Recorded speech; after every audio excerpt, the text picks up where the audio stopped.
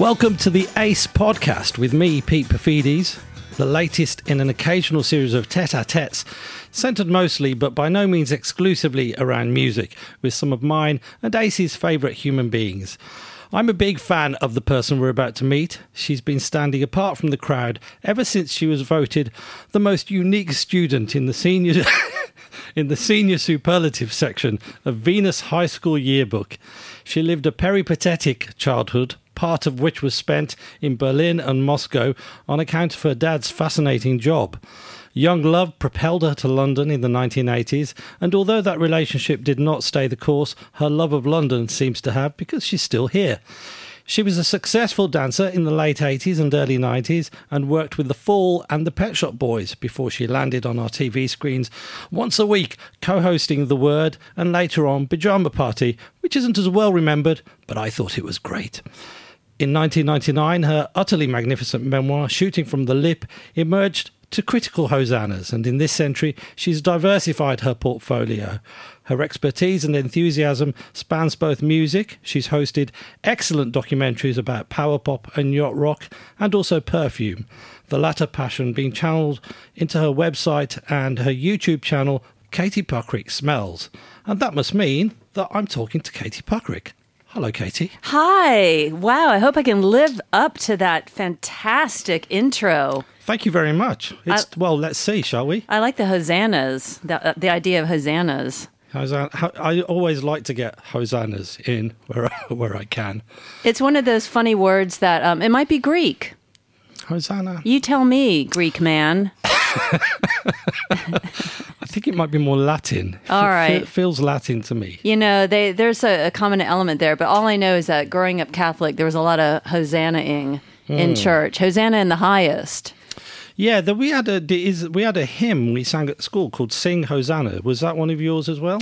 Hosanna. No, we didn't incorporate the word sing. We just sang it. We didn't have the instruction in the song, in the lyric. We just burst out with our hosannas. Right, okay, yes. I thought there was a folk song as well, but I'm thinking about Oh Susanna, which is an entirely different thing. What about if Susanna got together with Hosanna? I think you're onto something. It is. They could form a female power pop duo, just like one of the many featured on the new first product placement, Ace compilation. Was it Girls Go Power Pop? Girls Go Power Pop. I cannot wait to hear that, but I already have a bee in my bonnet about it. I know, and I was going to ask you about this. Okay, so bee number one in that big bonnet of mine. So power pop, yes, women do great power pop and girl groups have done it, but it's really a boys genre because it's about losers. The songs are always so like uplifting and triumphant, but it's always about the young man's lack, his limitations, his pining for somebody who's way out of his league. And girls don't really do that. And that's not really lyrically their concern, certainly not in their power pop songs. But I salute Ace for looking around and like reaching down the back of the pop music sofa and finding the spare change that does count as female power pop.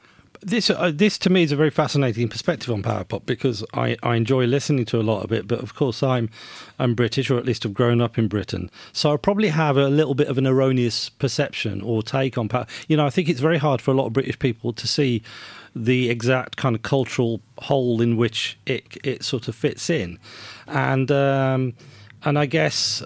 And I know you're a kind of, you've made playlists on Spotify, or at least someone might have done on your behalf, I think. On my behalf, I think. Oh, yeah, okay. But I've done power pop specials, many specials on Six Music over the years. Yeah. And it's always surprising to me that it never sort of commercially does that well as a genre when it's such a catchy genre. It's made for radio, Pete. So the thing about power pop is that it's suburban America's punk rock. It was truly a regional movement for American kids. You could do it in your garage. Because it was American, we were a little bit more focused on less on the rebellion and more on showing off. So that's where the chops come in. So it's not really like punk rock, where in the British sense, where it didn't really matter that you couldn't play your instruments. And of course, America did have American punk rock, which was what was happening in New York City, and in to lesser extent some places dotted around Los Angeles, Cincinnati.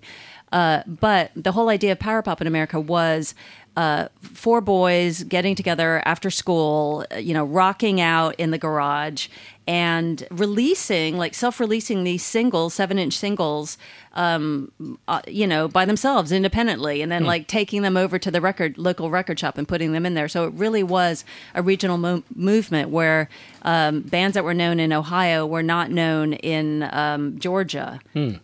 And you, was that on your radar at the time, or something you retrospectively got into? It was on my radar at the time. And just a quick definition, power pop, it's basically the love child of the British invasion. So the music that the power pop kids made music that they were too young to hear when it came out originally. So it would have been The Who. It would have, the meaty, beaty bounciness of The Who, and then it would have been the melodicness of the Beatles, and then, of course, there would be Beach Boys harmonies, and all of it was just like 2.5, 3 minutes long, and it was always about pining for somebody they couldn't get. And it was on my radar because I'm old enough, thank goodness, to have lived through and experienced firsthand a lot of great musical movements in the 70s. So I heard it when I was in junior high. So Cheap Trick, actually beginning of high school, the Cars. And you would have been, I can imagine, if you'd gone to the same school as, say, Red Cross, you would have probably been best friends, wouldn't you?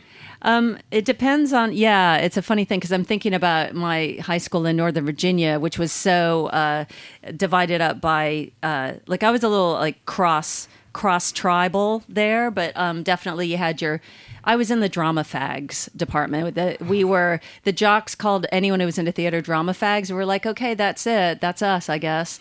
But the interesting thing about the drama fags is that we did have a lot of jocks who, we needed token, dumb but cute boys to be the lead, to be Joseph and Joseph and the Amazing Technicolor Dreamcoat. So we did have a lot of outliers. And so if Red Cross were in my high school, they probably would have been drama fags, and maybe they would have been the cool kids in Jazz Lab, because those were the kids that were a little too boho to be in the school band, so they were in Jazz Lab. And there were. Let's talk a little bit about those. Actually, before we do that, yes. One of the great loves of your life in the early part of your fantastic, and it's such a fantastic book, and I make a direct plea to people listening right now, that this book, which came out 20 years ago, I loved reading this so much, Shooting from the Loop. Thank you. Why was it not optioned as a film? This should have been a film. Thank you very much. I have a theory, or maybe it's just a tragic excuse about that. So this is a memoir, coming of age memoir. Broken Greek is your offering in that department. And it's funny. There's pathos. It's sad, serious. It's rock'em sock'em, lots of youthful adventures. And it came out at the end of the 90s, and it was really 1.5 minutes, 90 seconds before this whole trend that we're still in for memoirs. So memoirs weren't really a thing then. It was really about chick lit, and that's how my book deal came about, because the editor thought I might be a candidate to churn out something like that. And as I started to get my thoughts together, I realized, I don't know how good I am at just making up a narrative. I'd much rather write first person, just my goofy youth, and kind of turn it into a funny story. So I kind of preceded that. And then also it was several years before social media. And I feel like it just kind of slipped through the cracks. There was a certain, and the other thing was, I think the expectation was me as somebody who had hosted various now considered iconic pop culture shows, that it would be a kiss and tell. It would be like, what really happened, backstage in the dressing room at the Word, and who was a bitch and who was wonderful, and, who had the biggest ding dong. So I didn't deliver that so much. So that's my excuse. Well, you don't need. I mean, that's your reason. But you don't need an excuse because it's just such a great and it's such a you are such a fantastic writer. I mean, you are like you as a stylist. You just kind of burn off the page. It's and you evoke this era of a pop cultural America, of a post-war America, which is just a sort of blizzard of colour all the time, and you see it in the supermarket, and you see it in music, and you see it on television, and so it's almost like, there are writers that we kind of refer to as kind of gonzo journalists or gonzo writers, and part of the shtick of being a gonzo writer is that you have had to live close to the edge and you have to have taken loads of drugs and stuff. But I think the true spirit of gonzo writing at its best is just this kind of hyperdrive, of this sensory kind of overdrive, unabashed sensory overdrive. And I'm looking at a page. I before we started recording, I shouted the word "bun" at you, and it might have scared you slightly. But I've made a load of notes on kind of things. And there's this paragraph where you sort of describe the kind of confectionery that was available. Do you know what I'm talking about? Yeah, now I'm remembering it. It was when I lived in South Bend, Indiana. Right. And there's just just the names are amazing. So you got Pixie Sticks, Good and Plenty, which are licorice pebbles here, you say. Yeah. Sugar Daddy, Sugar Mama, sort of Goobers, Raisinets. I mean, what were it just goes on. And you tell us what... Yeah, candy corn transmogrified into pumpkin shapes at Halloween. And just that is just such a vivid sort of evocation. Well, I would love to take the credit for the gonzo nature of just listing things that actually already existed. I didn't name those things, but I did consume them. But it kind of goes on. It's sort of, they're just lovely sort of phrases. Like, I think you describe a lot of these snacks at one point as gusto for my gutso, which is such a great phrase. Oh, God, I don't remember writing that. I have to say that I do have a very kinetic way of writing. I'm a dancer originally by trade and training and temperament.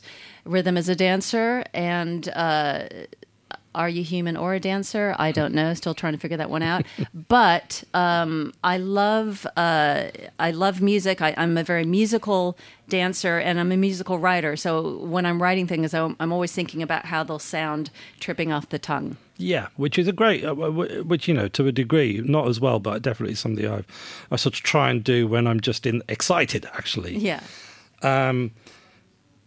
Your love of donuts is very thoroughly documented. I brought some donuts along, Katie. Can I was sort of eyeing these, and I'm looking in here, and I see the telltale, very appealing sign of lots of icing. Okay, icing is a big plus for you. Yeah. This is so thoughtful. Do you care to break bread with me at a certain... Yeah, definitely. Okay, I'm gonna. So obviously, I had to choose on both our behalf. Oh, so what? I'm thinking that you might like the fruit filled one. Is that one for you? I'm easy. I was just thinking, what are the four? And I don't know how. You have to tell me how well I've chosen. Yes. What are the four most likely flavors that you would like? You're so very thoughtful. Well, just to back up for anyone who's wondering, what is my obsession with food and particularly donuts? I mean, the not so fun side of things is just that as I got into my teen years and kind of understood, or it had made itself aware to me how tense home life was, in my case, just because my parents were at war with each other, which is kind of an ongoing Cold War. And, some kids have outlets that are more like, the classic juvenile delinquent type thing, or, maybe they, develop a youthful heroin addiction or, something. Anyway, my little getaway plan was just eating donuts until I fell into a coma. So basically, it was just a way to check out for a little bit. And I was a bit of a glutton. That was my teenage eating disorder. So, just totally cliched.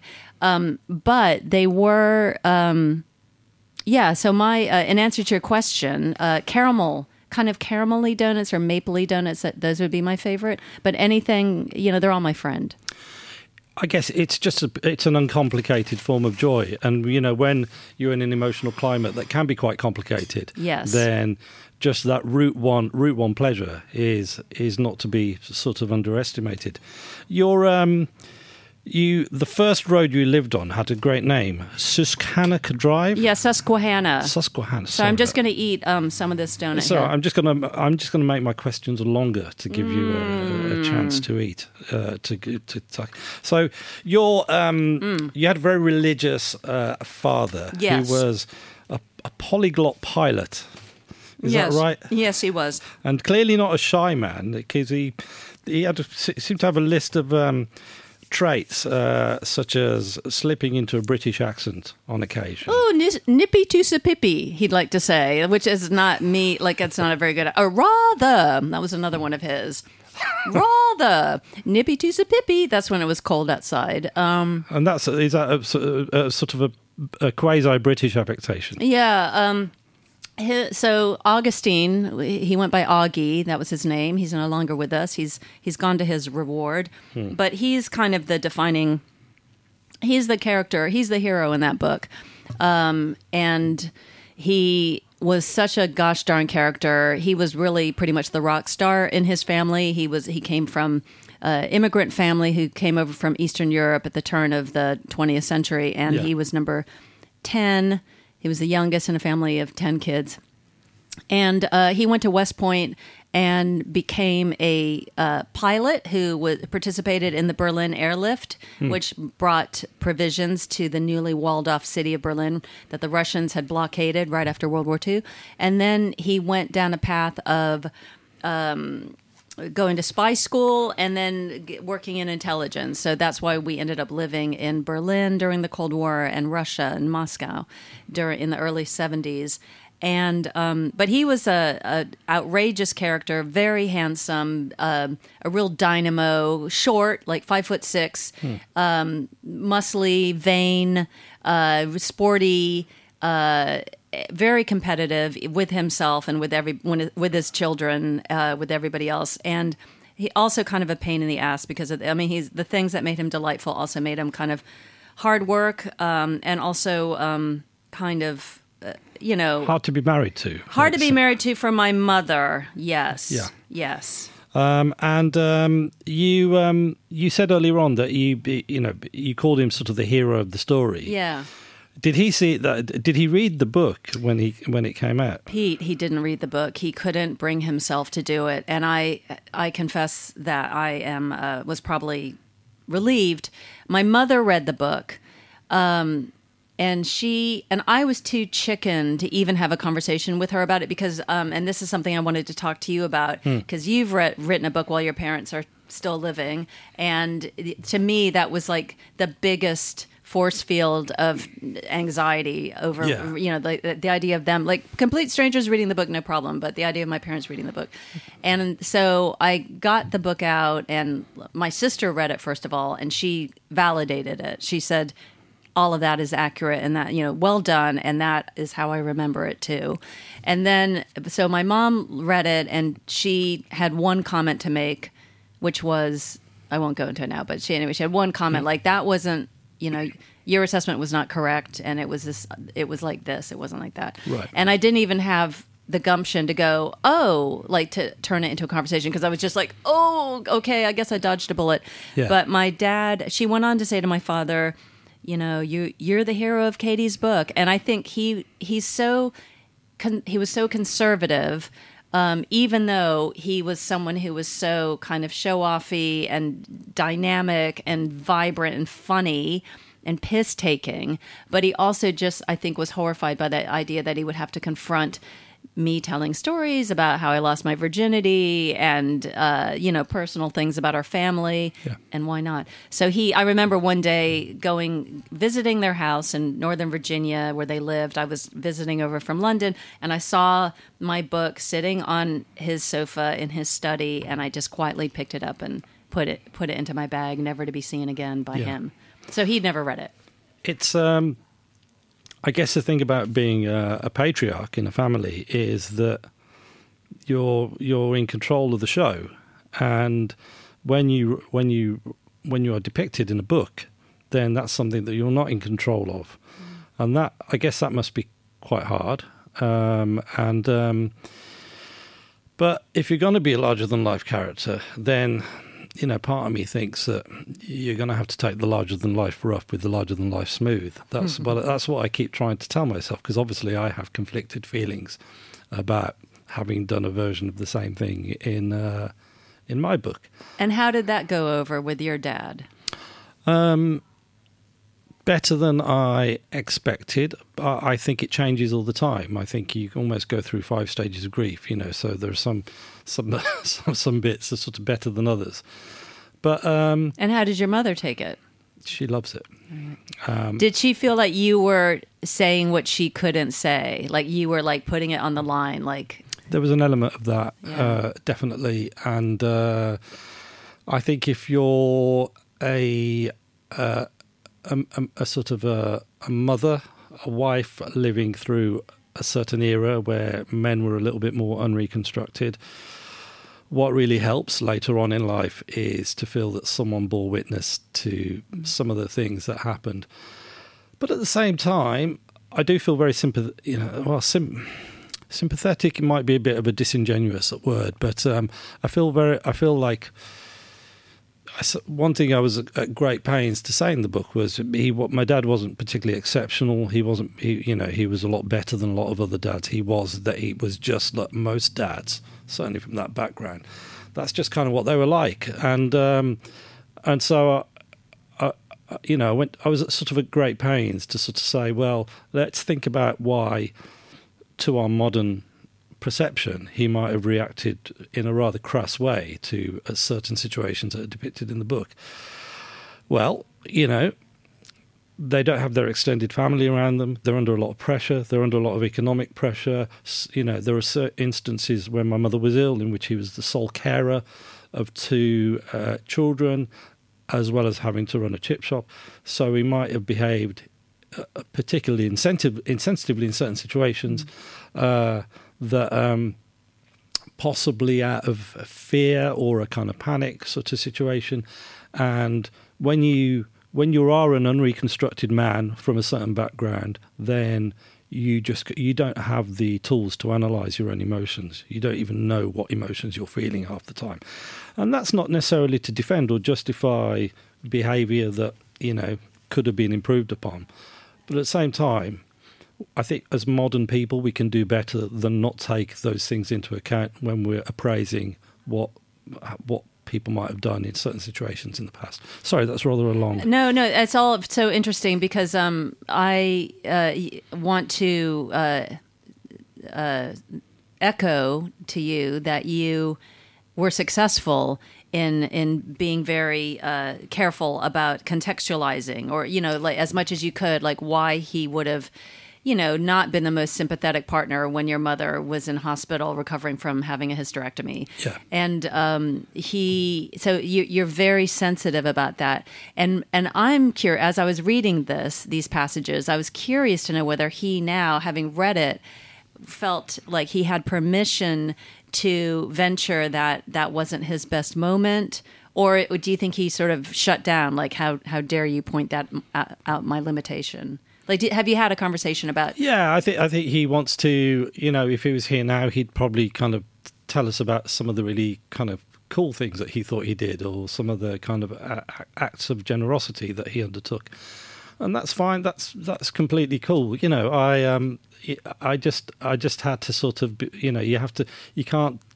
And one that's great thing about the way you told your story is you did it honestly. I got a kind of 360-degree picture of a family that functioned not, maybe not in that kind of nuclear family sort of kind of way, but then I think very few families did. Certainly in that era where the Marge Simpson thing about kind of taking all your desires and hopes and dreams and crushing and making them into a tiny little ball and swallowing them in the pit of your stomach, never to return. That's the story of millions of women in that era. And it's really heartbreaking, and you just saying that, it makes me feel I mean, that is so true of my mother, who graduated from William and Mary with a degree in making theater design and fashion design, and I was lucky in that I was an outlet for all of her amazing talent. So when I was performing in theater groups and dancing as a kid growing up, she got to completely pour her expertise and make the costumes for the companies. And I felt, so I mean, that protected me from, to a certain degree, from the unpleasantness of home life. And I have to say that I probably got more benefit of her tenderness than my older siblings, because I provided sort of an escape for her.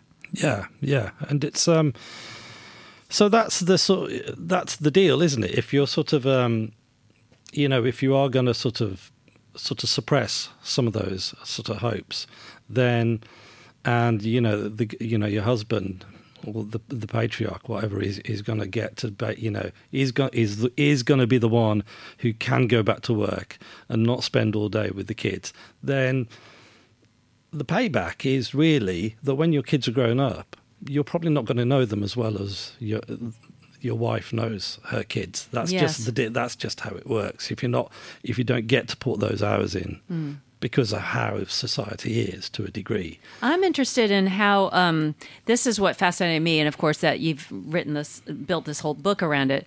The split, the friction, the gap, the chasm between your dad's completely rigid, masculine, like macho, old country ways, and how sensitive, what a sensitive little boy you were. You were so sensitive, and not like a bruiser, not like a little rough and tumble tearaway, according to your telling. And yet he and your mother together were able to give you space to be that way, at least in your telling. Yeah, I mean, I probably would have liked to have been the tough kid, but I failed singularly at that task. So you sort of, and in your story, that you got a lot of sort of knockbacks as well. There are sort of peer groups that you wanted to be part of, to varying degrees of success. And then, you mentioned, please do elaborate on this, but there is this lovely story about how in the high school that you were at, the Venus Sky High School, which was in Virginia, right? Yes. You were voted the most unique student in the senior superlative section of the yearbook.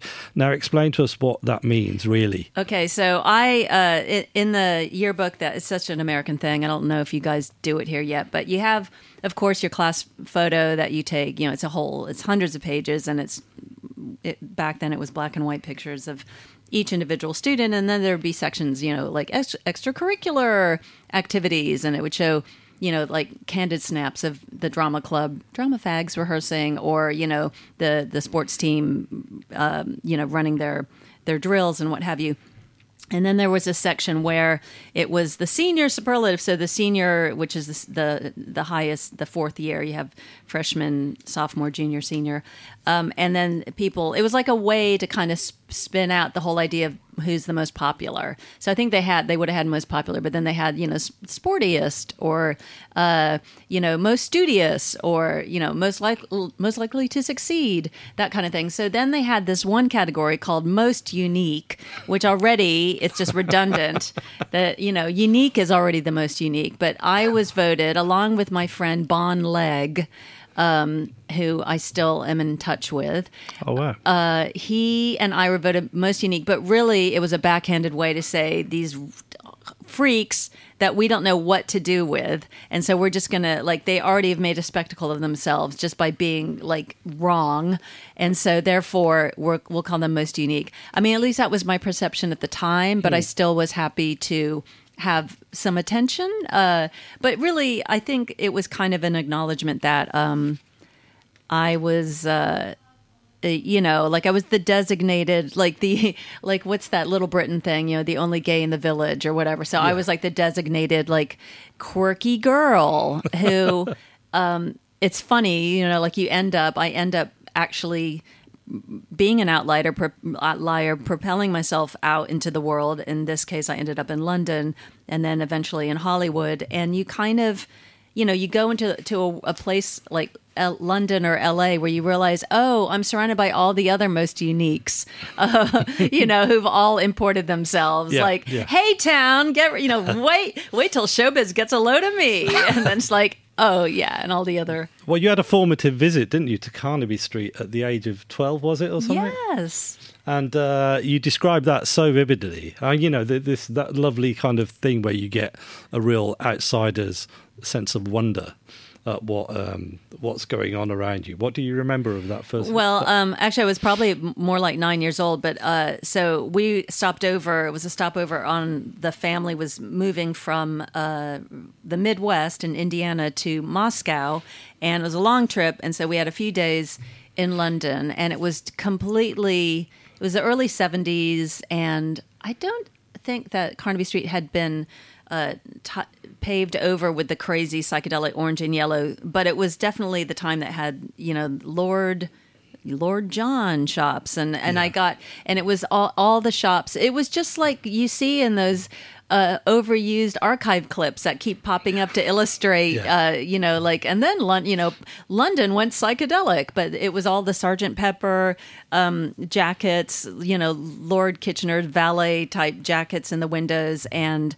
platform shoes. And I got my first pair of platform shoes here, which were orange suede with cork soles. And they were amazing. I mean, I just felt so grown up. And I distinctly remember there was a ad campaign for some airline, and the ad campaign was to show a luscious, fuckable, is that, can I use that word? Yeah, it's fine. Stewardess.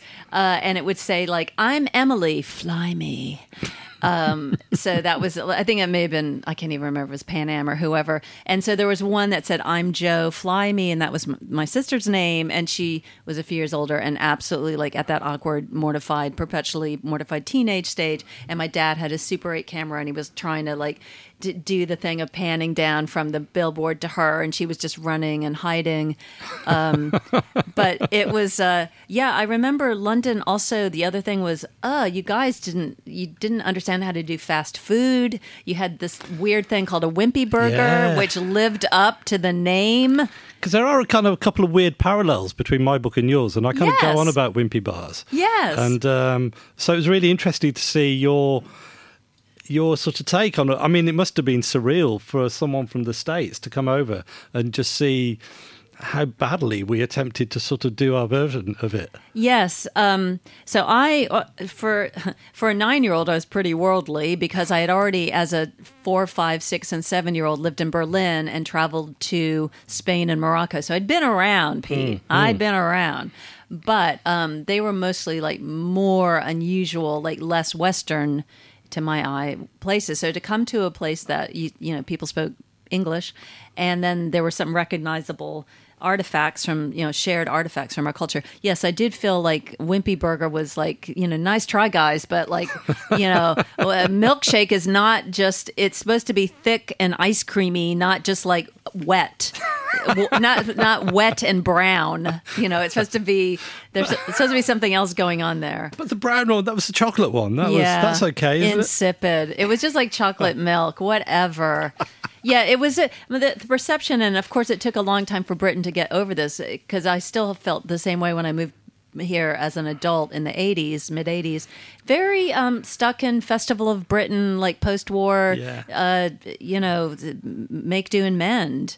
Like ice being advertised, like, hey, we sell ice. There was a great. It's also the how an outsider sees things. So these almost arbitrary things that stick in your memory decades later. But there was this detail of at the time, I've forgotten that these existed, but you had them outside news agents and sweet shops and these spastic statues. Yes. So just to clarify, these are statues where these are these were Tibet. There's no good way to like sell this, but these did exist. So don't yell at us about it. Go ahead. No, there was a charity called the Spastic Society Of course. at the time. Yeah. Only in Britain. And so explain to me what you mean by spastic statues. Okay, spastic statues. So when I moved over here in 1984, that is, the decades are just rolling along.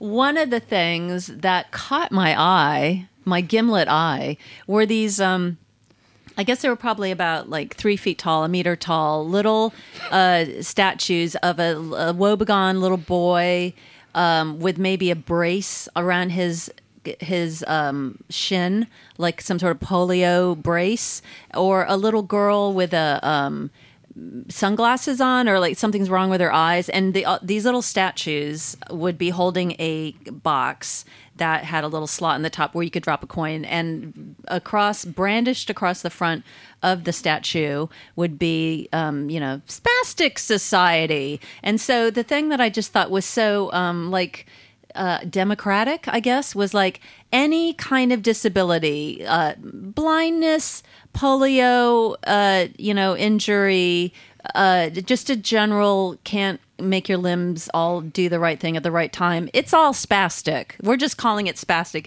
Easy. Just one terminology. Let's not get too fiddly about the details. But anyway, too bad about these little kids. Cute, huh? And like, please donate 2p or whatever it is. And those took, I think, well, more recently, didn't Damien Hirst do a giant, this, when I say recently, because I'm elderly, I really mean like maybe 15 years ago. But Damien Hirst did this big Spastic Society statue. They possibly have renamed themselves, and it's a great cause, because those kids need a new brace or whatever it is for whatever unspecified ailment they have. But I do remember thinking, you guys are brutal. I came to London and I thought the people in UK are not like tiptoeing through the tulips. They are just calling a spade a spade. Well, what happened after they were superseded by? I think there was a realization that maybe these statues weren't really incentivizing the act of giving money, so they got replaced by these. I don't know if you remember these little kind of glass topped. No, these are transparent domed. Sort of creations which had a sort of, you dropped a coin into the top of the glass dome and there was a spiral painted onto this inverted sort of cone which was curved. And so the idea is it would kind of create a weird illusion as your coin went round and round and round, and it looked a little bit trippy as you watched your coin going round and round into the little hole in the middle. So they usurped. I missed that. For me, it was all about the sad little children. No, they had to kind of improve on that for obvious reasons. So you must get a lot of young children going to from the States to Moscow in the mid-70s would have probably been pretty pissed off about that, but. Of course, you were into spying and stuff, weren't you? Into espionage, so this was probably like a promotion for you. Yeah, wasn't it? That's right. It was a family business. I had already been kind of. I was pretty willing to up sticks at a moment's notice. I mean, of course, I missed my friends, but I had, like I said, I was moved with the family to Berlin when I was 4 years old. So I kind of knew the drill. I knew that like dad's job meant that we had, postings that would last for 2 to 4 years in any one place. But before I'd moved to Moscow, my friend Sue Montague and I in South Bend, Indiana, she lived across the street. She and I read a formative book, which to this day, I just am so grateful I read this book. It's called Harriet the Spy by Louise. I can't remember her surname, but it's easy to find. It's a classic children's book. And Harriet the Spy, now I look at the cover drawing, I think, that little girl's a lesbian.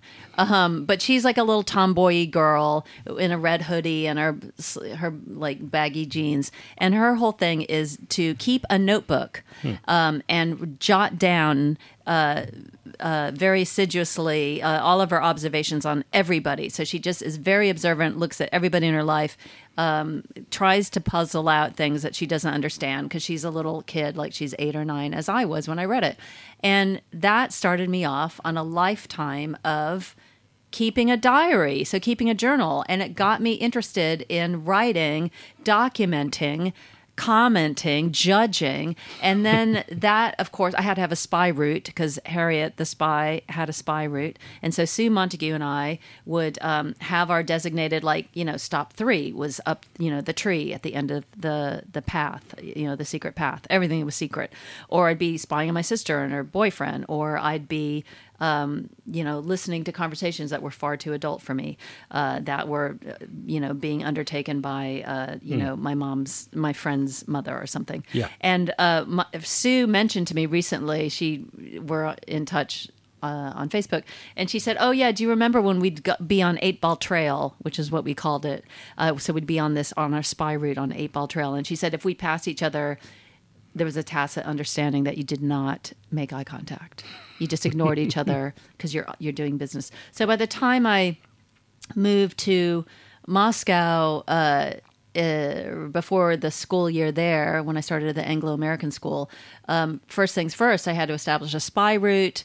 Of course, I was, it was like bringing coals to Newcastle. Like we were being spied on there. And we soon learned that, we lived in the American embassy, and of course the embassy walls were bugged, so you knew there were listening devices in there. And the common thing was, the kids thought it was hilarious if you walked into your flat and just called out, "Hi, Ivan," because you knew that Ivan or Vlad or Boris or whoever were listening. So you liked being, for you it was an audience, which you seem to enjoy. Yes. What child does not like to be the center of attention or, like to be listened to? So this is like a built-in invisible friend.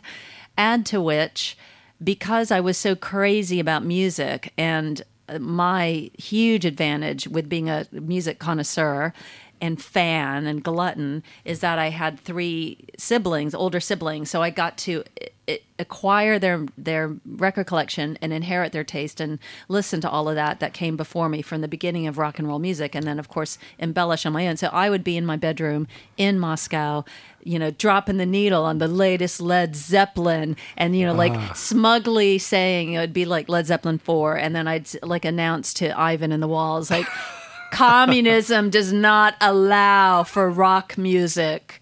Listen to what we have in the West. Of course, in subsequent years, a lot of those bands became quite popular in Russia. So maybe you were a catalyst for that. So you were through with your David Cassidy obsession by this point then? David Cassidy obsession, I was never through with it. I know you're making a point that, yes, I was into him very, very much. I'm 16 magazine Tiger Beat, but, I met him in later years. Yes, well, that's partly why I brought it up, because I saw the clip where I think your production team sort of ambushed you with David Cassidy sometime in the 90s. Yes. It was actually 2000s, in the mid-2000s. Was this Pajama Party? Yeah, so this was the American version of Pajama Party, which I originally did for ITV, but I brought it over to Oxygen in America. It's really good. The bits I saw were really good. That was a funny thing because the kind of the gimmick of Pajama Party is that it's what the idea that 11-year-old girls have of just put on your nightgowns and eat junk food till you're going to pop and drink, soda pop, and then talk about boys and, watch movies together. Like that, you can never top that idea for a party, for a get-together. It's just flawless. And so I thought, well, this is kind of a built-in TV show idea, and all you need to do to make it for adults is to add alcohol. But so that was the idea of that was the structure of this variety show I did, like a talk show / variety, stupid show. And then, but David Cassidy was I had a picture of him on the set, the PJ Party set in LA, picture of him next to my chair. And so, the producers came up with this whole scheme where they said, hey, we're going to go to Vegas. We might get to meet David Cassidy. You're going to get to see the show. But they definitely said we could go and check out his changing room. And later they just said, we thought you were kind of bright and on it, but you were so easy to fool. Like, we don't understand why you were so gullible. But I did just like go like, oh, okay, I guess we can't meet him. But enough, they had him. Maybe like, because stashed. in your head, he's still the unattainable, godlike David Cassidy. I think you're right. And there is this. There's kind of a slightly dark moment earlier on in the book where there's you're kind of quoting an article in either a magazine or an annual or something where, and the headline, the article begins, David asks, "Can you love me enough?" Do you know? Can you remember? Yes. I think I've got it here. And it's quite a dark... it would have been like one of these things written about him. Like, he never would have said those words, but the editor of 16 magazine or Tiger Beat would have written that. Yeah, it was... I can't remember what the magazine was, but... so he's asking in the article, he said, could you love me enough to spend most of your waking hours in an empty house while I work at the studio all day? Can you love me enough to keep my house just the way I like it? Oh, my gosh. What else does he want from me? Exactly. Well, yeah, it's I think you carry on. It. I'm weird. I'm sorry. I'm reading your own book too, but that's fine. I think he wrote in his memoir. Then he talked about his Partridge Family co-star Susan Day. Oh yeah, who played his sister Susan. Yes. And in his memoir, he said Susan lacked the slutty aspect of a female that I always found so attractive. She was never going to say, "I want to take that big piece of meat of yours, baby." Oh, so, gosh. So it's really lovely that you went on to meet him, and that you ring fenced a part of your personality that presumably still loved him enough to not be deterred by these awful words. Yes, it was interesting because I had gone so fully into my method acting because the whole the piece, which there is a little clip of it on YouTube that you referenced that has just the meeting, but the whole segment that we did was like this goofy thing where lovely Lisa, my sidekick, was like helping me.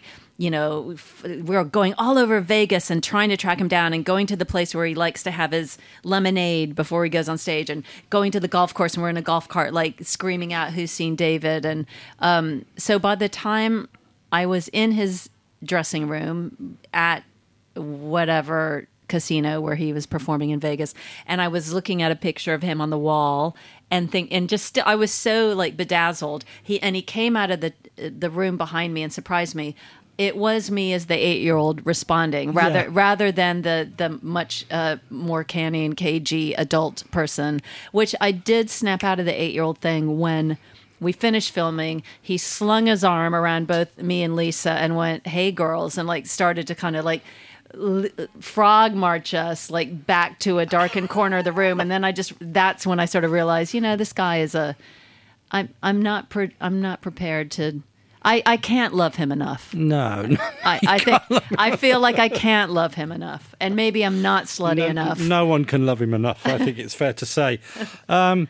You know what? I thought that moment, and it is on YouTube, like you say, I thought it was very interesting because there is that moment where it's like, the 8-year-old you, but there's also a kind of amusement. There is a hint of amusement at this whole scenario that, like, there's, and I've had it myself where I've kind of interviewed people who I adored, or who were like, or even if I didn't adore, they're like mainstream pop stars who, in the 80s, there would have been there would have been people employed to keep people like me away from people like them. And there is a part of me that just thinks it's hilarious when that whole system either breaks down or has changed sufficiently for me to have access to them and to kind of have fun with them. Yeah. Not necessarily the fun that they might want me to have with them, but maybe not as fun for them as it is for you. But well, exactly. Yeah, exactly. It is like the fabric of propriety has been rendered. Rent asunder, maybe. Rent asunder. That's the word. Rented, past tense of rent. Anyway, ripped. You're not supposed to be there. That's what I'm trying to say in a fancy, pretentious way. So, did you see that documentary about sort of was it about his attempt to make one final album in the last year or two of his life? It was a hard watch, Pete. It was a hard watch. It is, and you kind of realise what a sort of a shit life it is in a way. For terrible life. So my observation about David Cassidy when I met him, and I went on to his voice was, I loved his voice, and I used to see him at the Greek Theater. Like whenever he was touring LA, I would go, and so I'd see him a few times.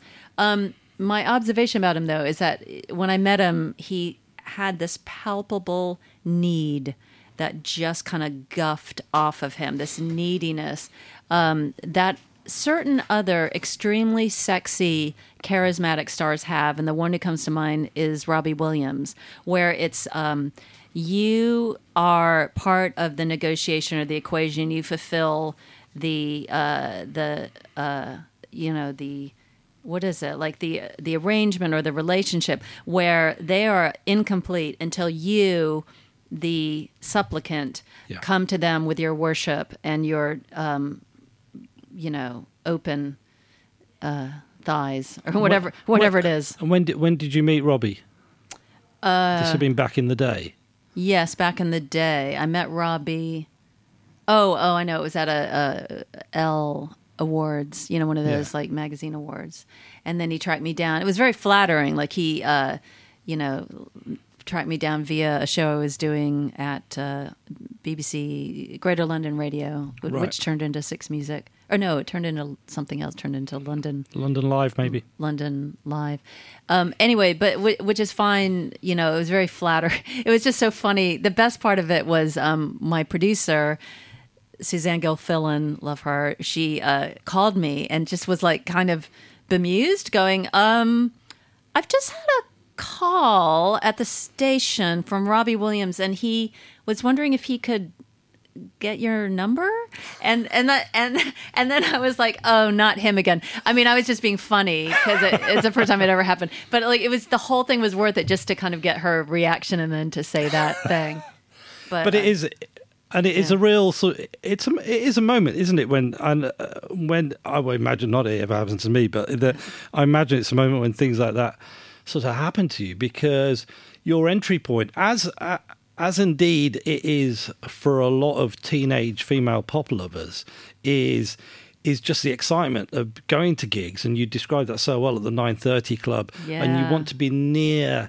You want to be near musicians. You want to be in their orbit, and and it's sort of Courtney. I think my wife's written about this. I think Catherine's written about this, but I think Courtney Lover's talked about it as well. It's people really give that a hard time. The sort of I've read your book, so I know that that's not necessarily you, but the sort of groupie route to sort of being to kind of getting into the kind of pop world.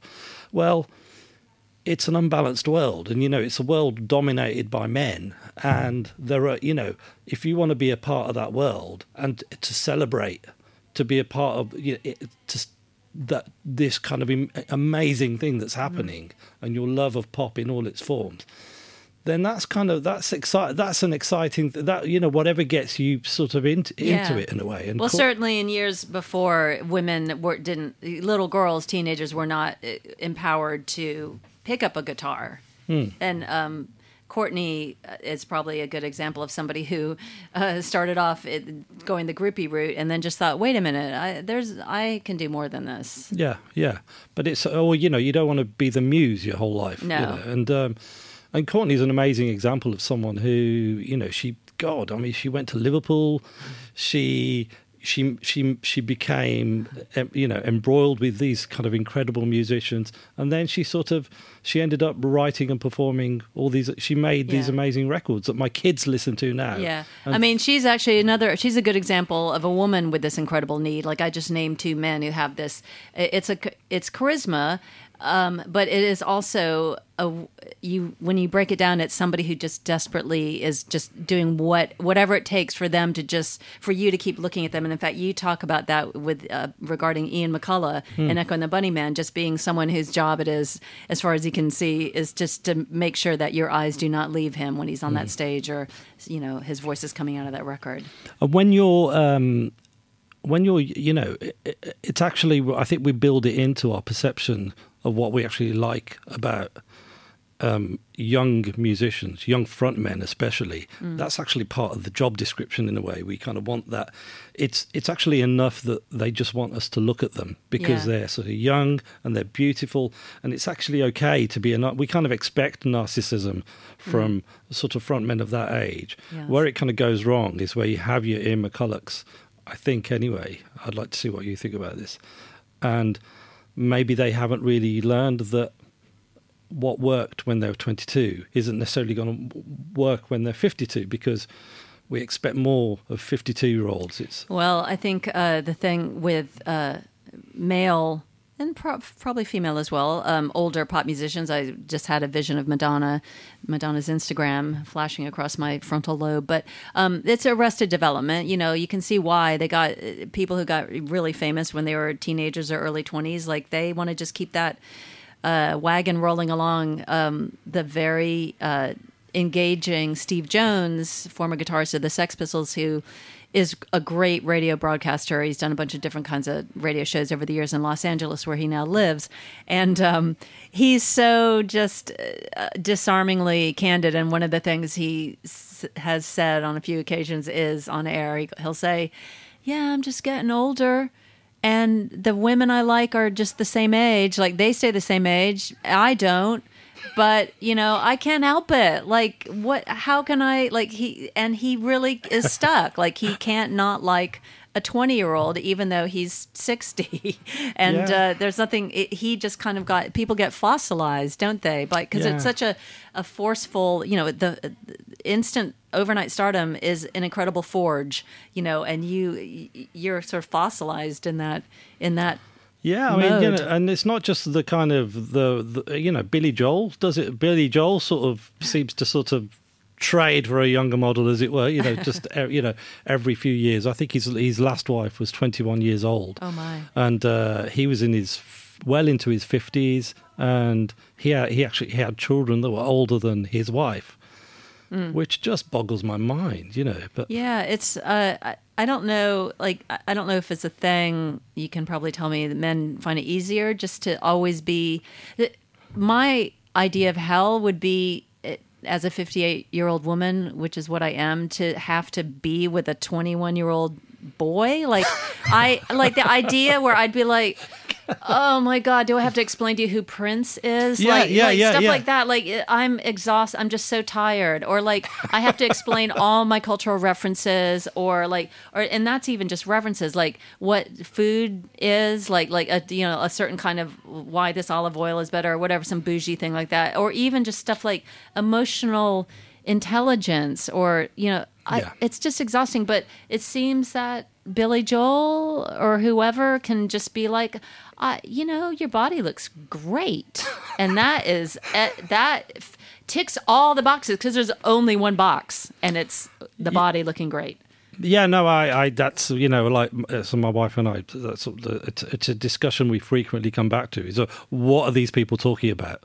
What could they possibly be talking about? Yeah. How much explaining must you be having to do? Unless you love that idea of being a tutor. Like, I'm bequeathing the knowledge of a TV show that you wouldn't have seen in the 70s. Like, having to explain everything. Like, there was a show called Budgie. Maybe that's why he wrote We Didn't Start the Fire. So funny. Hey, little girl, we're going to hook up, but before you do, here's a explainer on being a boomer. Just revise this. Yeah. I'll test you in the morning. But meanwhile, lube up, because Daddy's coming in. Oh God, there's an image. So that going. But so I was going to ask you, probably on the back of the David Cassidy documentary, really.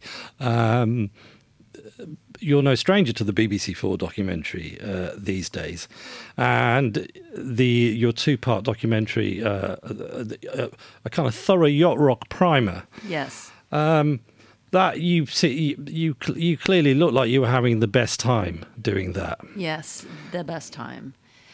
So this is a genre of music that I lived through.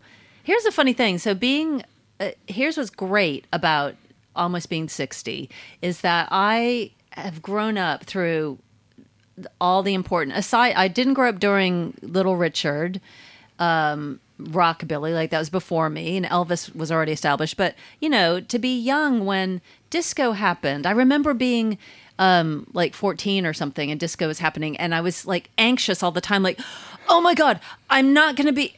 Studio 54 needs to still be open by the time I'm old enough to get into Studio 54 because I need to be there, and that needs to be, And then, of course, by the time I was old enough, new wave, punk and new wave was happening, and then I was going to the 930 Club in DC. But all these great genres, like I was around for. So while I was, weird, these great genres, like I was around for. So while I was, weirdly, while I was eagerly getting down to the import record shop, my local one, which was called Penguin Feather in Northern Virginia, or The Face, right. And they would listen to Duran Duran. In America, consume smash hits the same way that they would read Blitz magazine or The Face, right. And they would listen to Duran Duran and Joy Division because it was all cool British music. So we didn't know, like, oh shit, you mean Adam and the Ants is for kids? Like, we didn't know. We just thought it was all like really hardcore and cool, like The Fall, like it was all happening at the same time.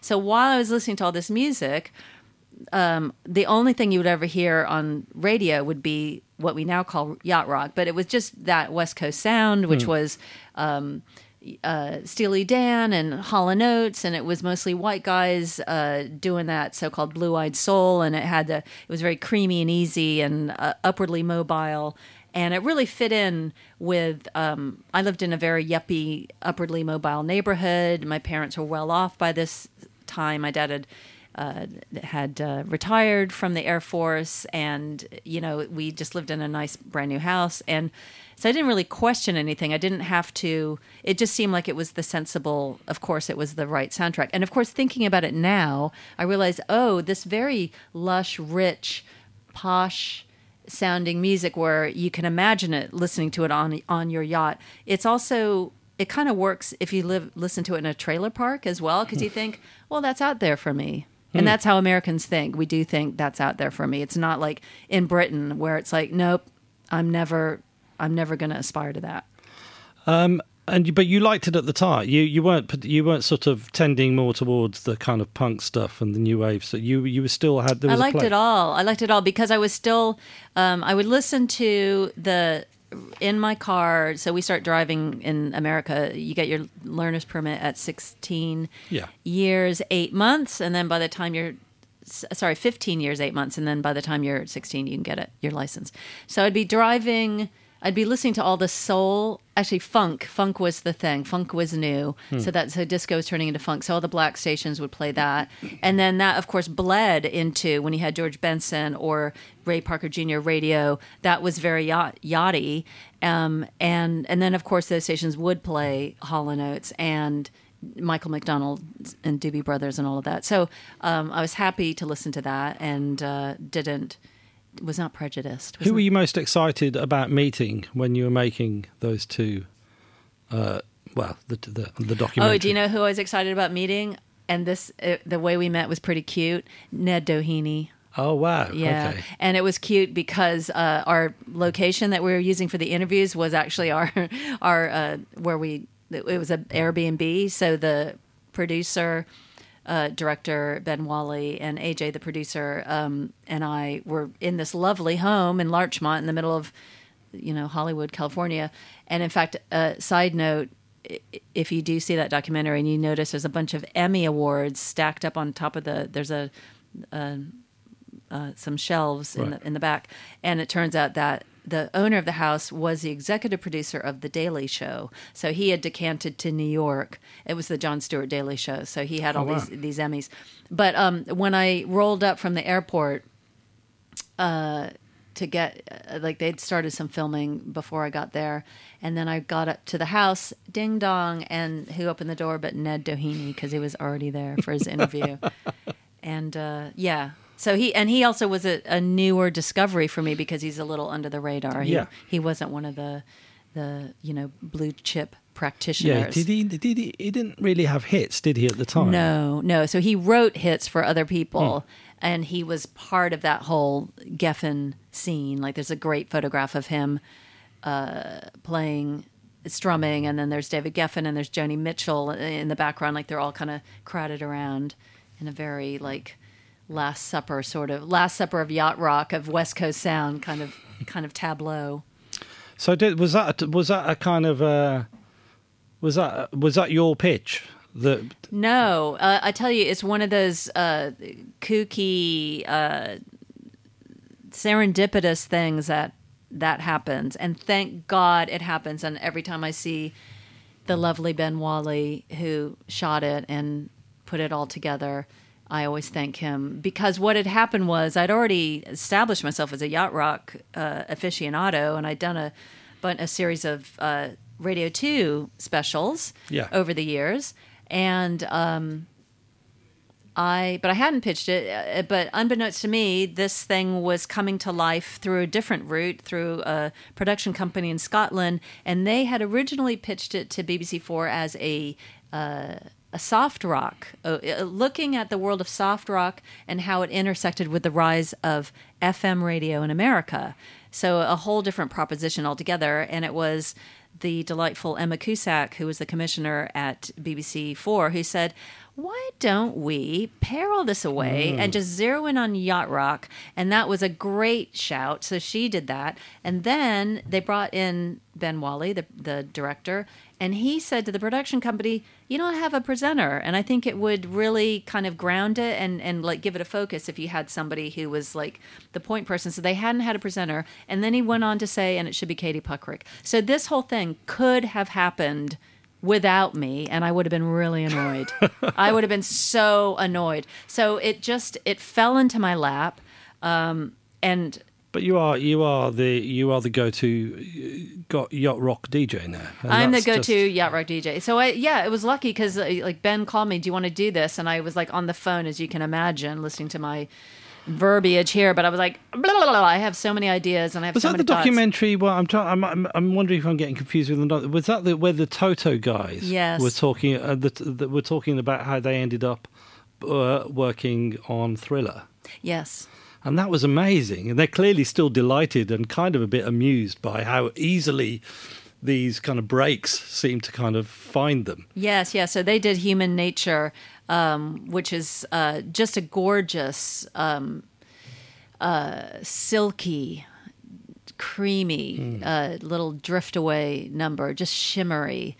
Those chimes shimmer. But they, those guys, those Toto guys, and the Puckrik brothers as well. And I'm thinking about that when I say Toto guys, I'm like blanking on.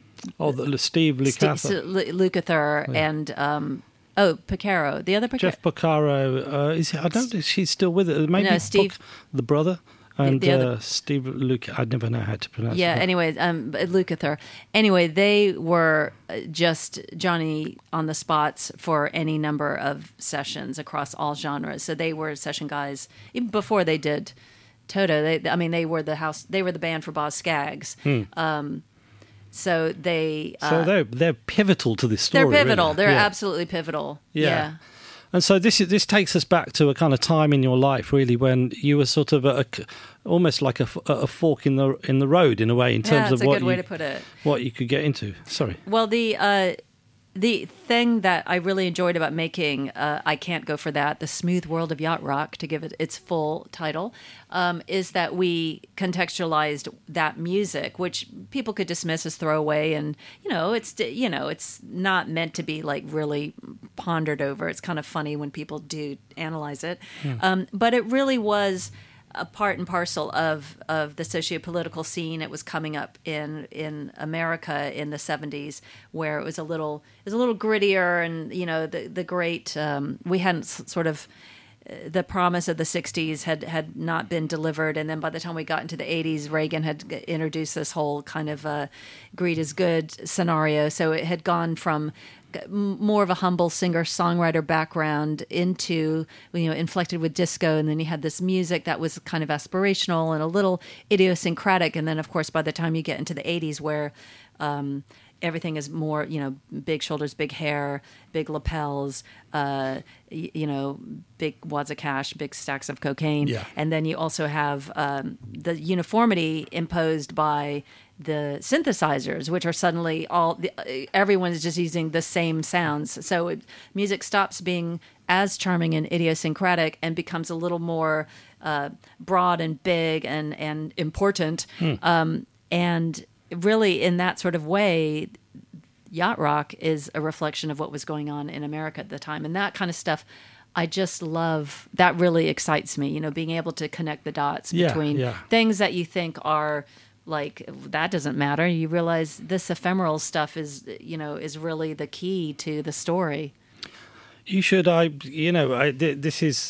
to read kind of pieces about this, and I kind of wonder. I guess you don't have enough time, but I would like to read you if you had a blog about this stuff. Okay, I would read it. All right, you're setting me a task that I need to. But you're busy in your work. You've got other loves. You've got, you're kind of a leading authority on perfume. Yes, it was sort of unintentional. So my YouTube channel, which is it's not quite shuttered, but it's a little on hiatus. But I have hundreds of reviews up there.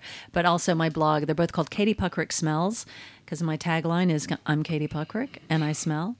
And I am fascinated by smell, and you are, aren't you? Yes. Because in your book, you even you're so evocative on smells. Oh, thank you. And you even describe the way Bauhaus smell. Yes. Tell me how Bauhaus smell. So I saw them in the early '80s at the 930 Club. In the middle of Washington, D.C., and it was the only game in town, I tell you what. And so, there would have been Pete Murphy, Bela Lugosi's dead, undead, with the light. He's like holding his own, like a flashlight under him to look spooky. And they're all just so cadaverous and skinny and exciting. But the thing that struck me was they smelled like vegetables. They just had this kind of like, it was not an American soapy sudsy smell. It was like kind of earthy. Maybe they just crawled out of their coffins, but it had like kind of a peat moss smell, or just something that was like vegetal and earthy. And was this a smell that maybe you grew to like that smell, but was it no? I was going to say, if you did, but did your feelings towards that smell change with familiarity and maybe good associations? Well, there was no familiarity because it was just a fleeting moment as they walked past me. So it wasn't like I just assumed other bands must have smelled the same way. Specifically Bauhaus. Yeah, there was kind of a Bauhaus. So there is actually like a dank rock guy smell that has to do with the leather jacket that has been too long in the, like they're in the cavernous, like there's like cavey underneath. I don't even know how to describe it, but like basically dank, mildewy basements where they rehearse or whatever, and they become impregnated with that smell. I don't know that I love that smell, but in answer to your question, I don't have judgments about smell. I have interest. I have curiosity about it. Like, oh, it's that kind of smell. Yeah, absolutely. And I think it's.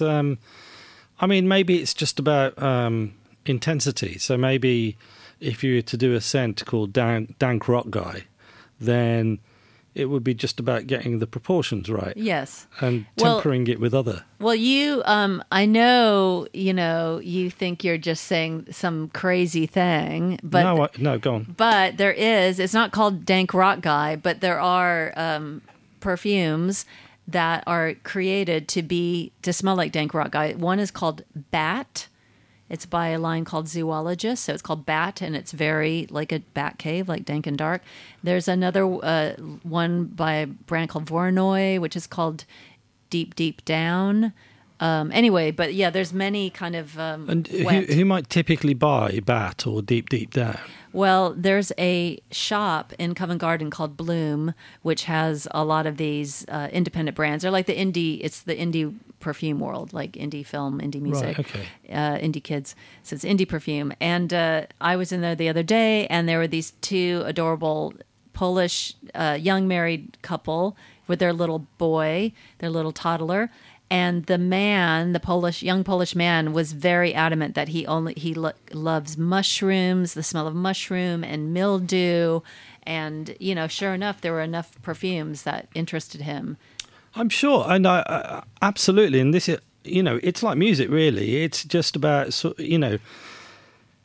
some people like really discordant music, some people like just really purely sweet melodic music, and most people like something that sits on the spectrum, maybe between the two. Right. And if I know that I really love, I'm a big fan of melody, but I do like to have a bit of kind of something to kind of a bit of grit in there, a bit of noise or something to temper it. It can't be just pure melody. Yes.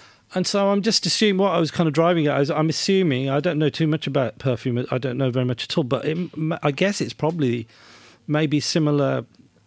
The perfume world is a similar continuum. Yeah, it's interesting. There is in good ways and bad ways, it's similar to how people enjoy music, and the bad ways are like people being snobby about it, or like, wanting to be the first person to discover something new, or, deliberately getting into something really strange that you think you can't really love it, but they're like, oh no, I really love this thing that's really weird, and that, it makes me more hard than you, kind of thing. But but the way I see perfume, the way I enjoy perfume and wear perfume, is the same way that I enjoy music, fashion, food, which is, I love donuts, she said, gesturing to her half-eaten, soon to be fully eaten donut. But I don't need to eat them every day. There was a point when I could eat them every day. And I don't want to wear one outfit every day. I like all my different pretty dresses. I love my new album, which I am listening to every day, from Ace Records, which is that Bob Stanley, Pete Wiggs. Is it Occasional Rain, maybe? Occasional Rain. Oh, no, Heavy Weather? I think it's Occasional Rain. Occasional Rain, is that the new one? And then the English Weather was the last one. Yeah, so listen to that all the time. But then I think I need to listen to the Haim Sisters. I just want to have that. So the way I wear and enjoy perfume is, one day I want to smell like Queen of Sheba, and it's, incense and frankincense and, roses and sandalwood. And then the next day I want to smell like Don Draper from Mad Men, and so I'll wear Vetiver by Guerlain. I want to smell like a 60s businessman. And so it's all about sensory stimulation. I wear it for myself, and I just love, in the same way that I love wordplay in my writing and in my presenting work, I just like stimulation and color. Yeah, and I totally see that, and that's how music certainly how I listen to music, and yes. The Haim album is fantastic, by the way. Yes. I mean, really, that's God. There's just I'm just obsessed with that track "Hallelujah" at the moment, right at the end of the record. Just that beautiful acoustic track, and God, I can't get enough of Summer Girl. But that's. I wanted to ask you. Oh yeah, well, while we're at the 9:30 Club. Oh yes. So in the book, you mentioned you met your future first husband there. Now I'm kind of guessing that you changed the identity, because I'm racking my. Oh, okay. Because I was racking my brain to signed to a label, signed at this time, a certain label at this time. You will know this band. You of all people will know the band. Yeah. Okay. Will you tell me afterwards? Yeah. Oh, great. Yeah. Okay. Sorry, guys. The other thing I want to go about, you sort of mentioned, I want to ask you about your friends as when you were younger, because you describe your friends so wonderfully. And again, I would exhort people to seek out I know it's 20 years. It might be weird that I'm raving about it. I love it. I mean, too bad this show didn't exist in 1998 when I published it. It's just such a good book. Thank you. And but these, one thing that really kind of foregrounds good writing is just when you have these kind of thumbnail descriptions that sort of do so much heavy lifting, and it might only be a sentence. And so I'm thinking about your friend Mimi Van Up. Yeah. who's, you talk about her parents never being around, so that made her house the party house. And it kind of immediately evoked to me a sort of certain kind of affluence whereby maybe the parents might not be overly protective or even interested in the child, but actually that really works. That makes that child popular, and their disinterest, their moneyed disinterest, can mean that that's the party house. Yes. So Mimi must have been a good person to know. She was a good person to know. She was a good person. I was lucky. I was interested when I was reading your book, and you're talking about your anxiety going from your little kid's school. I don't know what you call it like here. Primary to secondary school. To secondary school, and then you're in streams, like you were put in the fast stream, and then then it's like the numbers, the names get called out, and kids are still waiting on the sideline to, just sounds terrible. But by the time I was in high school, I was lucky because I was in the States. We have advanced placement. They're called AP. So you get into classes with, in some cases, in the case of trigonometry, it was a little too advanced for me. But my English and a bunch of other classes were like the smarter kids got in there. So bragging about being a smart kid here, but also saying that Mimi was one of those kids as well. Like I was lucky, thinking about this in that school system in Northern Virginia, to have those opportunities, because we had just public school, and American public school, which means it's free, not British idea of public school. So I was really lucky to get that. There's a great description right in the same part of the book, I think, where you talk about these great thumbnail descriptions of the jocks walking around like they have a diaper full of poo. That's funny. I didn't remember writing that, but I'm laughing because it's true. And then the cheerleaders, they kind of waddle. They're so muscle bound. That's what I meant. Like they can't. Their torsos go in a V. Their arms are so muscled that they can't just like flop next to their body. They just are held out, and then they kind of waddle because they're so muscle bound. Yeah, it was the same at when I went to university, though, the people that would join the rugby club as soon as they got there, and then they kind of got into doing weights, but also then the lifestyle was just drinking, because they were jocks, just drinking beer all the time. So their body, like in year one, there would be just these weedy kind of, wafy guys. Yeah. And then by the beginning of year two, they're like these muscular kind of beefcakes. But then by year three, the beer had overtaken it. So they were just these really flabby guys who just sort of, you just knew that they would be just flabby forever. Well, maybe you should have just not done the weight training in the first place. But then you would describe the cheerleaders as being like the jocks geishas. Which is, so in these few sentences, you just get this full kind of picture of this kind of whole sort of scene. But of course, by the end of by the early 80s, you'd already given yourself a mohawk. So you may have been academically sort of advanced, but you almost seemed to set on a slightly different path.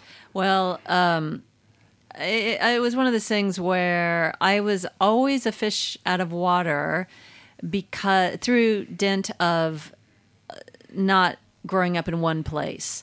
So usually any community that I was in, a part of in America, I was surrounded by kids who'd all grown up there. That was just their one place that they had ever lived. But I was always parachuting in from like, hi, I've just moved from Moscow or Berlin or something. So I had wider frame of references. I was a worldlier kid. I'd seen different ways that people lived around the world. And I had a huge advantage in the fact that I'd gone to this really good school in Moscow for a couple of years, the Anglo-American school, where every child was the child of a diplomat or a State Department official or a airline pilot or a business person or a journalist. All the kids came from all over the world, and as long as they could speak English, they could go to the Anglo-American school. So I was exposed to kids from all over the world, and the education was like, I have to say, I think kids' education is probably better. Foreign education is better than American education. So by the time I moved back to America, I had this advantage, and this is a long-winded way of saying that I was sort of used to kind of people looking askance at me and trying to figure me out. And also, this was handy actually once I accidentally stumbled into a career presenting TV shows.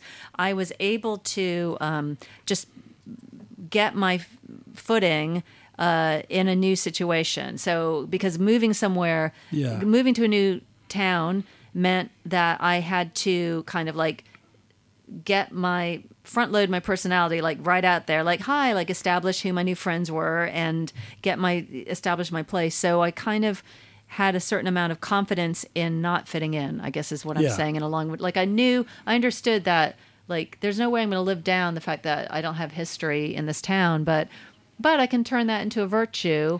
And so I think that's why I was pretty comfortable. And then I was interested in, again, the search for stimulation. So I always wanted to find, what was happening in the weird music and like dress in a fun way. And suddenly you were in London and you had like people like Billy Mackenzie walking down the street and you could just point at them. Yes. Did you know, but at this point when you were sort of here and presumably here to stay? Yeah. Did you know? Were you like, okay, this is got my home now? Well, that's kind of the reason why I ended up coming over here. Was I'd been indoctrinating myself in through Face magazines and Smash Hits and various imports, Soft Cell 12 inches and ABC and Joy Division and Rip Rig and Panic. I had that single. This Is It.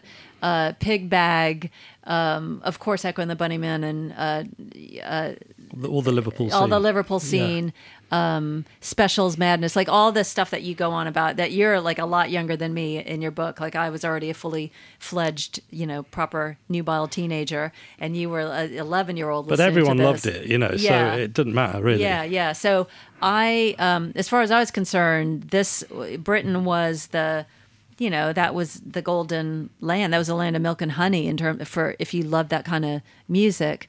And then of course reading about the New Romantics, like looking at pictures of Steve Strange at the Blitz, and my whole background was in dance, and I trained in ballet, so I love theatricality. I love costumes. Did you manage to get to the Blitz? I know I was too late for the Blitz. I missed the Blitz again. Like I missed Studio 54, I also missed the Blitz. But hey, you made up for it because you ended up dancing with Pet Shop Boys on tour. Yes. I mean, just tell me anything about that. Well, it's the best job I've ever had. I used to say it's one of the best jobs, but I'm just going to go ahead and say it's the best job I ever had.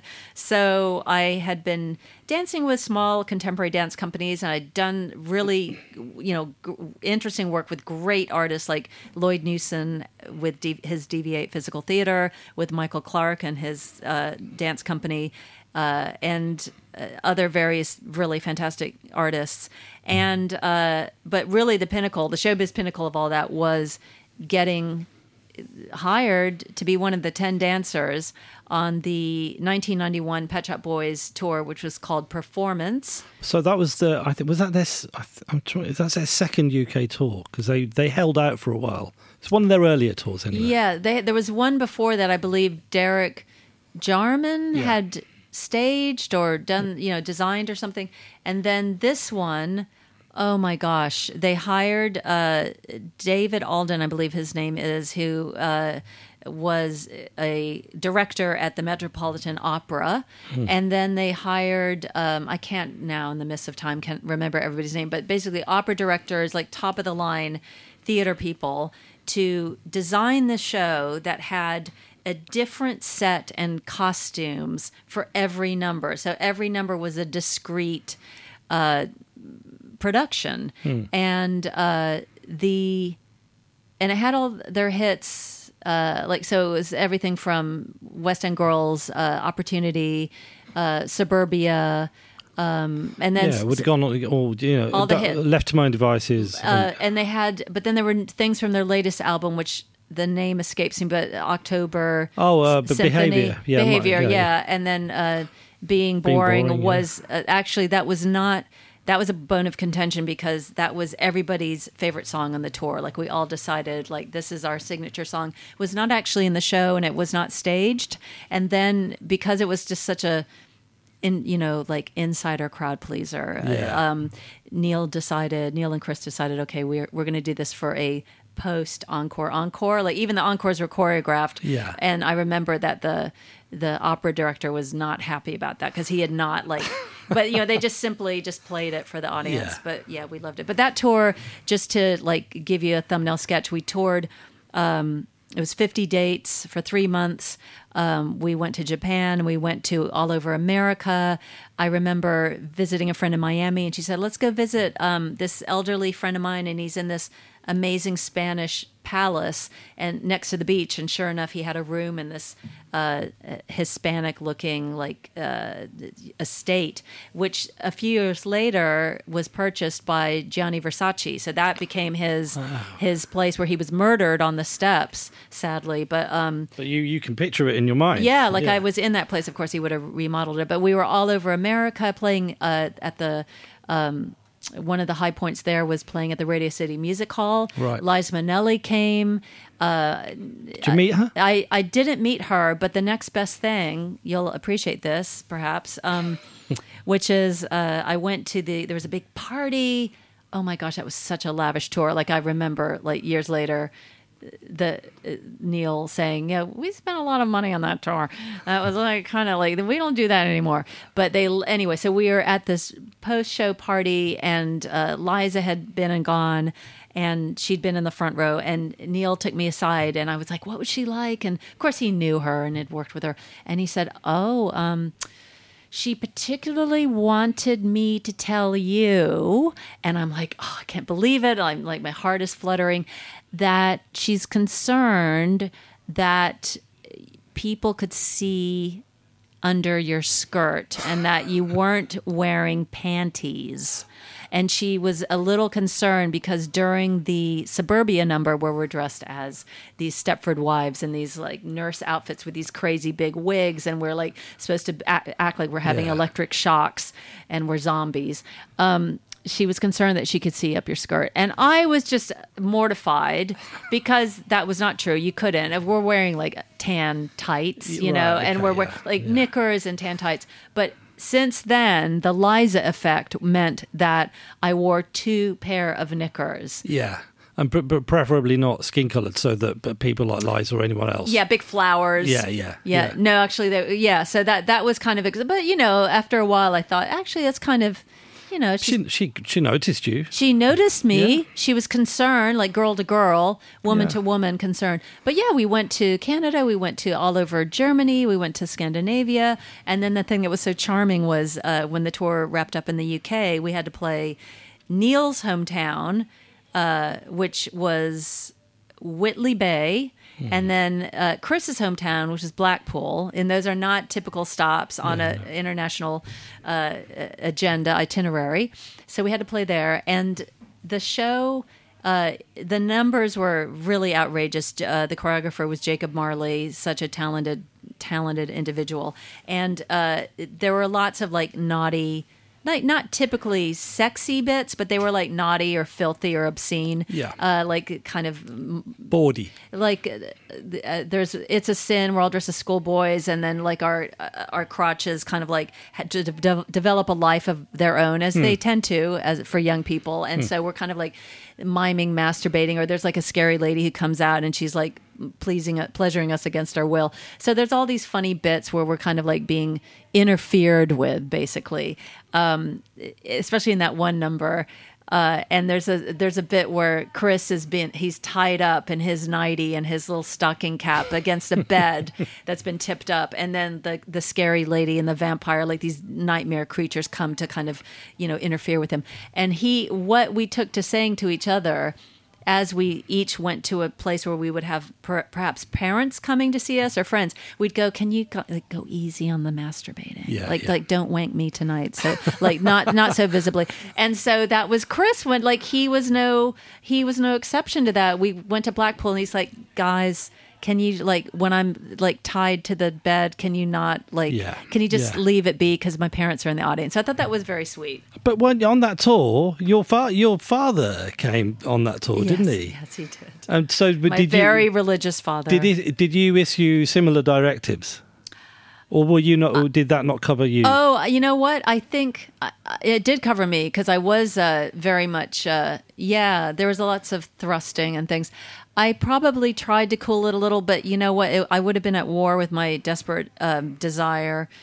It's been somewhat mitigated at this time, by this stage of my life, but to be noticed, like I'm on the stage and there's a big crowd and I want to like project to row 100.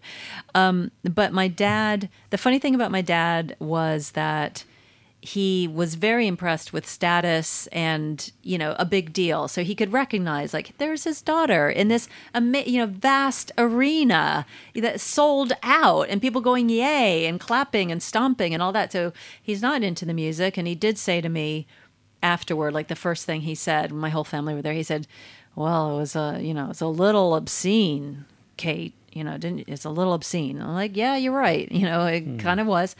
But he also knew it was a big deal. But you get to show off about it as well. And I get to show off. No, I mean, he gets to. He got to show off because he got to meet Neil and Chris backstage. And I had primed Neil. I told him about my dad. He's like such a mess of contradictions and such a wise ass. And the fact that, he worked in intelligence during the Cold War. So Neil had a lot of time for him, couldn't wait to meet him. And my dad really delivered as well because I'd said to Neil, like my dad is just going to like, he loves to put people on the spot. He likes to make people uncomfortable. He thrives on that. So just roll with it. So he did. So my dad, says like pretty good show, Neil. If you want to make it better, you might want to feature Kate here a little bit more. Just kind of like showcase her a little bit more, like giving it. And so Neil was fantastic. Like Neil was so gracious. He's like, yeah, no, she is. She's so talented. Like nodding and like, yeah, and you're right because she is such an asset, and Absolutely. I'll definitely consider that. Well, he wasn't wrong, but but it's good. I'm glad your dad came through and finally, defended your corner, talked you up a bit. Yeah, he did. He hadn't always done it. No. So, I've detained you for a very long time. And, it's been so fun. I mean, like you and I, like these are war stories, and we definitely need to do this off mic as well. We are in the same city. We definitely should convene more often. Thank you. And you should come over to the house. Yes. Catherine's a huge fan of yours. Well, I've met her. I have to say, I met her many, many years ago in mid-90s at the Atlantic Club when that was like the place where, you'd see everyone from... who's the screamy guy? Prodigy people to like Oasis people to whatever. And she was in there. She was in the thick of it. Yeah. She was a mover and a shaker. She was. Yes, she was very well. We were finding our feet in London at the time. We were relatively young, but I want to hear more of you on Six Music. Yes, because you're parachuted in, replacing people. And I kind of feel that needs to be they need to get something regular going on there.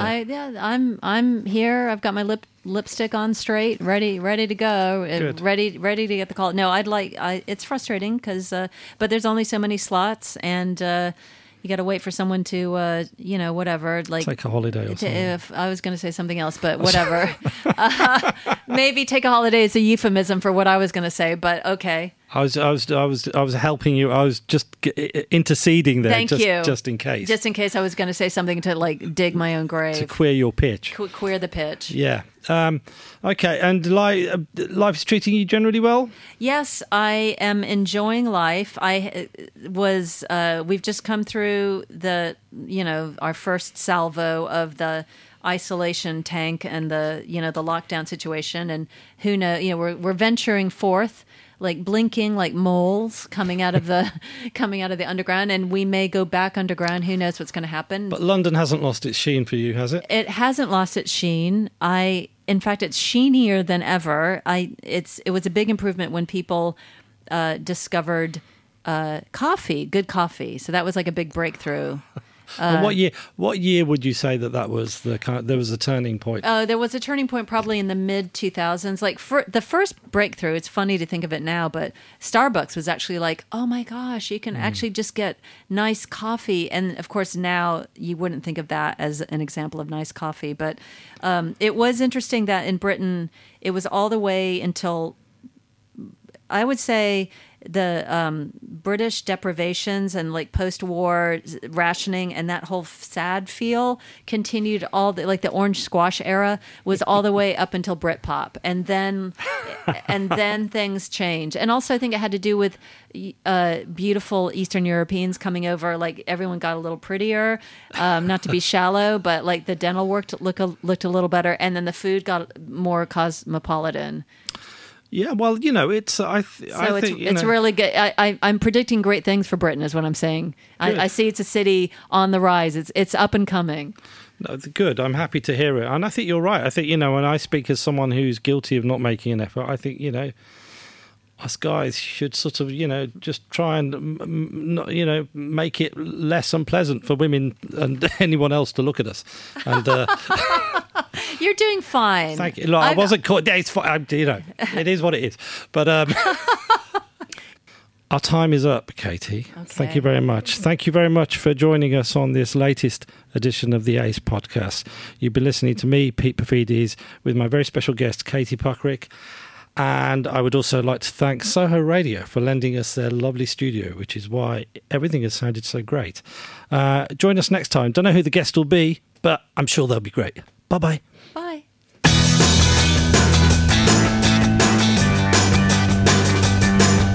For more excellent music, you can scoot over to the Ace Records website, www.acerecords.co.uk, for all the wonderful music you could possibly need.